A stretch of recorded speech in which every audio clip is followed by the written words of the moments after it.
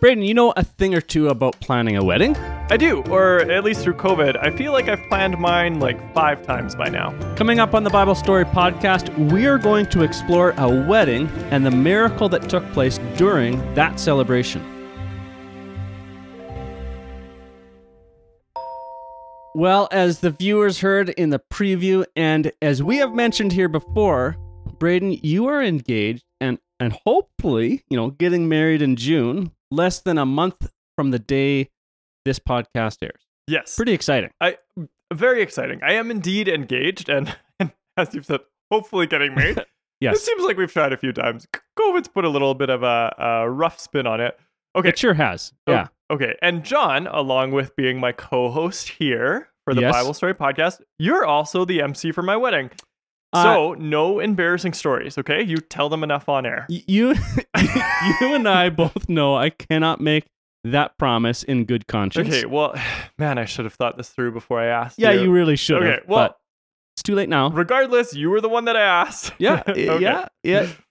I have all of my shenanigans ready to go. It's going to be so much fun. Okay. It will be almost as fun as this wedding was that we're going to learn about today. Okay, before we get ahead of ourselves, I am Braden Pohowicz, and I am the lucky one to be at the receiving end of Mr. John Drabert's antics. Well, somebody's got to be at the receiving end because, I'm at the giving end. It's better to give than to receive. Is that what they say? I think so, yeah. Okay, well, then... I love you, Braden. All my antics are here for your love. To express my love In for that case, I certainly always feel very loved. Good. I'm glad. Okay, so we're going to continue on talking about a wedding today, but it is not my wedding. We don't need to get into that. In our continuation in the book of John, it takes us to a wedding. Well, it takes Jesus and his mother and the disciples to a wedding. And there was celebrating, there was fun, wine, all the things a wedding had during those times. Okay, I should be taking notes. These are good things. Yeah. Fun. Yeah, dancing wine, probably. Dancing. Miracles. Celebrating miracles. I don't know who you're going to get to do those, but you can find Got somebody. any miracles up your pocket? Up my pocket? I don't know if my pocket's ever been up. In your pocket or up your sleeve. That's what I was going for. All right. Let's we need to set the stage. Okay. There's some things that we need to understand of the time that we're seeing Jesus in here. So get that. I'll do that. Okay. So in our last episode, we saw Jesus gathering some of his disciples. He's basically just like walking around telling people to come join him, and then they believed in who he was, and so they did that. So he's calling them to serve alongside him and to travel with him and kind of underneath his teachings. No, the call for the disciples was huge. It's a big deal. Yeah, the disciples, you'll recognize some of the names like Matthew, Thomas, Peter, John. Right. So the 12 disciples, there's 12 of them. They often refer to them as that. These are the ones who Jesus would have called specifically to travel with him. So here they are. A relatively new group of individuals who had recently started following Jesus. They obviously got an invite to this wedding, and they decided to go and have some fun. Yeah, I'm kind of getting like boy band vibes here. Didn't you call this group like the God Squad at one point? The God Squad. that's a boy band kind of name. Totally. So like it's just like they're a large group of dudes traveling together. They're relatively young adults. Yeah, they're gonna have a blast at this wedding. They're gonna have so much fun. Yeah. So, okay, do you think they're like a package deal? Like if you invited one of them, you'd have to invite all 12 of them? I'm pretty sure if you invite the rabbi, you get the disciples. I mean, that's like my entire wedding allotment. That's more people that I can have at my wedding right now. It probably is. I think weddings and invites were probably a little bit different back then than they are now, especially in COVID times. Yeah. Remember, people traveling as disciples with teachers or rabbis, that was pretty common. Right. And we're seeing it here in this story today. Right. Okay. So they're at the wedding. Okay, dancing, laughing, generally enjoying the celebration, as people do at weddings. Absolutely. Nibbling on the food, standing by the food tray. Shenanigans. That's what I do. All the shenanigans. And then something not so good happens. They run out of wine. Yeah. Which, okay, so isn't just like a party foul or like a bad party rule, but this was a big deal back then because, running out of wine, it would have reflected poorly on the status of the couple and their family. Exactly. Weddings were often a show of, the family's status and wealth or role in the community. In many ways, you were judged, rightly or wrongly, on the party or the celebration that you would throw for the wedding. Yeah, it was about kind of like being generous and making sure lots of people are invited and having a good time. Man, I wish I could be judged on the parties that I threw. Yeah, you don't want to be judged on the COVID wedding celebration because it's not going to be the same.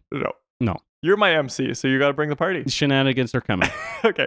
So, yes, exactly. So it was kind of a status symbol. So they ran out of wine, okay? And Mary, Jesus' mother, pulls one of the servants aside and she tells the servant, do whatever Jesus asks.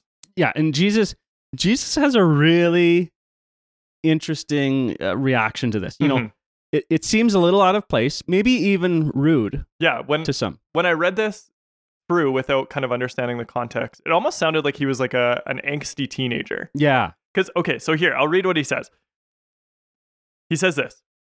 What has this concern of yours have to do with me, woman? Jesus asked. My hour has not yet come. Okay, so literally says the word woman. Yeah, which, if I said that to my mom, I'm 40 and she'd still, throw me over her lap and give me a spanking. Yeah, it's not the way you talk to your mom. So something's missed here in translation, exactly. I'm sure, but... So I'll get into that. I do really appreciate the parts like this. I mean, first off, it does seem rude, but contextually and historically, this would have been an acceptable way of communicating with his mother. And when you read it, when the word woman is at the end of the sentence, we kind of say woman, kind of crassly. I'm sure that's not how he would have said it. No. Jesus is better than that. Yeah, much nicer. I also think that these moments show really well the humanity of Jesus and Mary. It's an interesting dynamic. I mean, they're mother and son. We can all imagine these moments we've had with our parents. And so Mary, who would have given birth to Jesus, knowing that he is to be and is the Messiah, would have been raising him his whole life with like this mystery of how is all this going to unfold? She gave birth to him.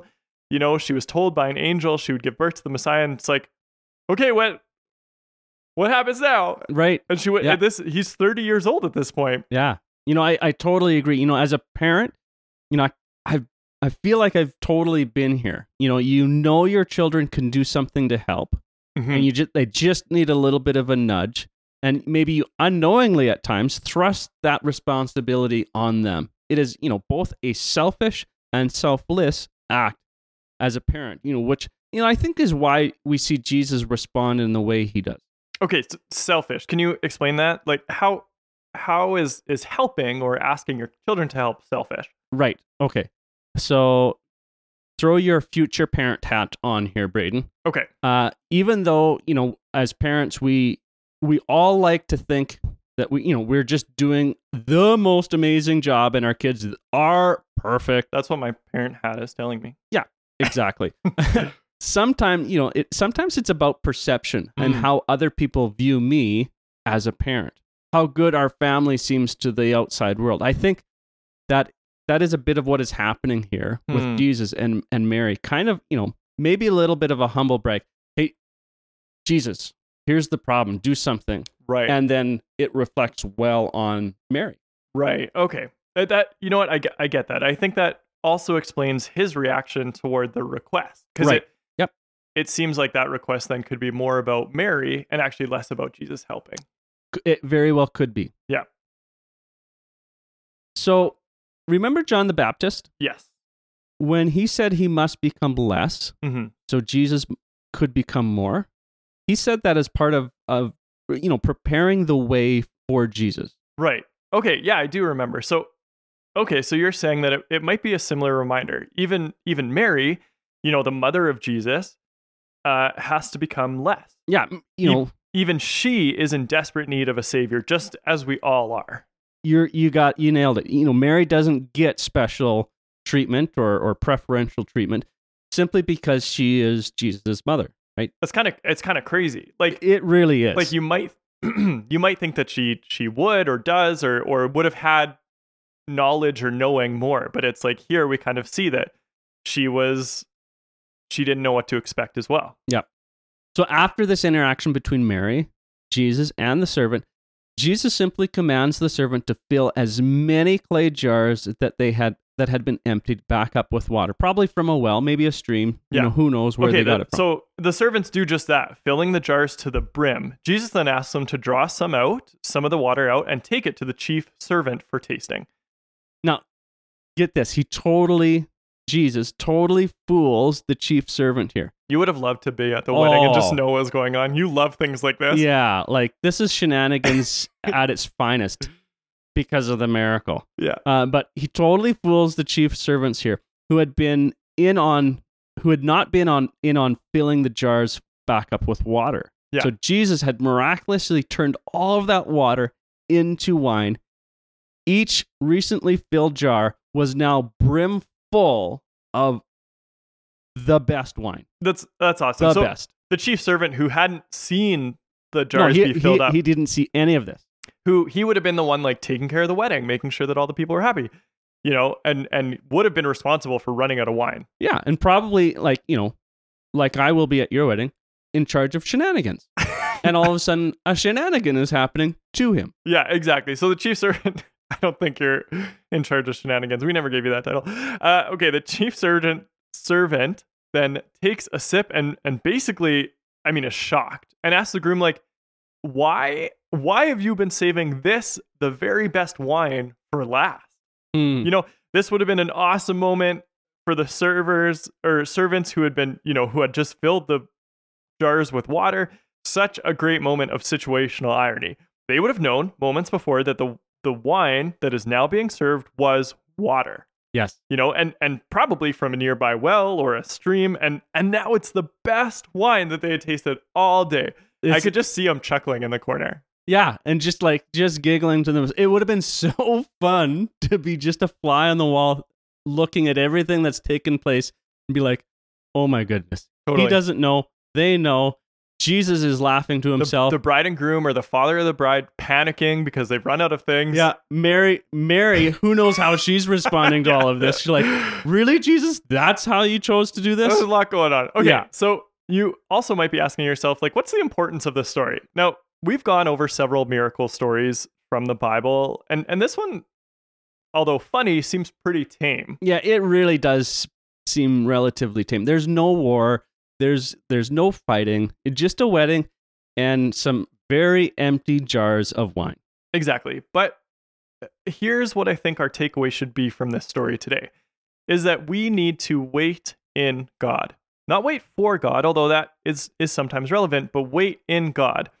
As we see Jesus do here, he's so confident in his heavenly purpose that he knows that God's timing is perfect. Yeah, to wait in God is awesome. God is with you and all around you. You are not waiting to meet him or experience him. He is already there. But waiting in him allows us to know when we need to act, when we need to hold still, and how we can best be used to serve. Yeah, I love that. It's awesome. This story, although, relatively tame compared to many other miracles, is the first time that Jesus performed a miracle in public. This goes on to be a definitive moment in the beginning of Jesus's 3 years of ministry. When his time did come, when he taught and he traveled and he shared the immense love of God with many lost people. But Jesus knows that this process couldn't be rushed. That's why he says, my time hasn't yet come. He knew that he had to wait in God because God had already worked out the timing. Growth tip time. Growth tip time. Alrighty, Braden, other than eating all your leafy greens and drinking your milk, which is super important, what is your growth tip for us today? Well, as much as we don't always like to eat our greens and drink our milk, we need to. It's important for strong bones and muscles. Yes. Like Popeye said. How do you think I got so muscular? Carrying on.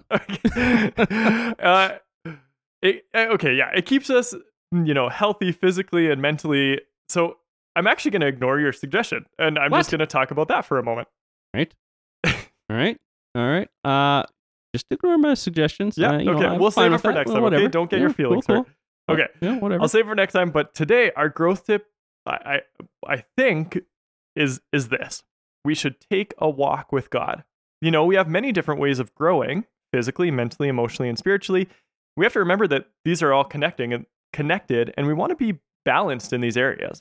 I like that. So taking a walk with God helps us physically and spiritually. And mentally and emotionally. It gives us time to clear our mind. It doesn't have to be long. You don't have to do any reading or really anything on the way. Just walk and listen. Ask God some questions if you want. Be still. Enjoy the sunset. All of these things are good for the soul, and all of these things help us wait in God. Braden, I don't say this enough. That was really smart. God, that was a great growth tip. Thanks. I'm going to try it out. I'm looking forward to it. Okay, that's awesome. Remember that there is nothing more important than a growing relationship with Jesus Christ. If you want to learn more or just ask us some questions or enjoy some behind-the-scenes footage, don't forget to follow us on Instagram at Bible Story Pod. We will continue to have more contests throughout the summer, just like the one we had a few weeks ago. So hang on and let us notify you about those things. Until next time, have fun growing.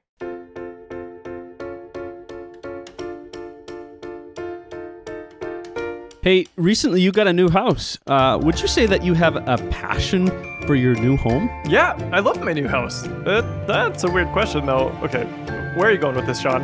Hey, coming up on the Bible Story Podcast, we are going to see that Jesus' passion for God's house is like nothing else.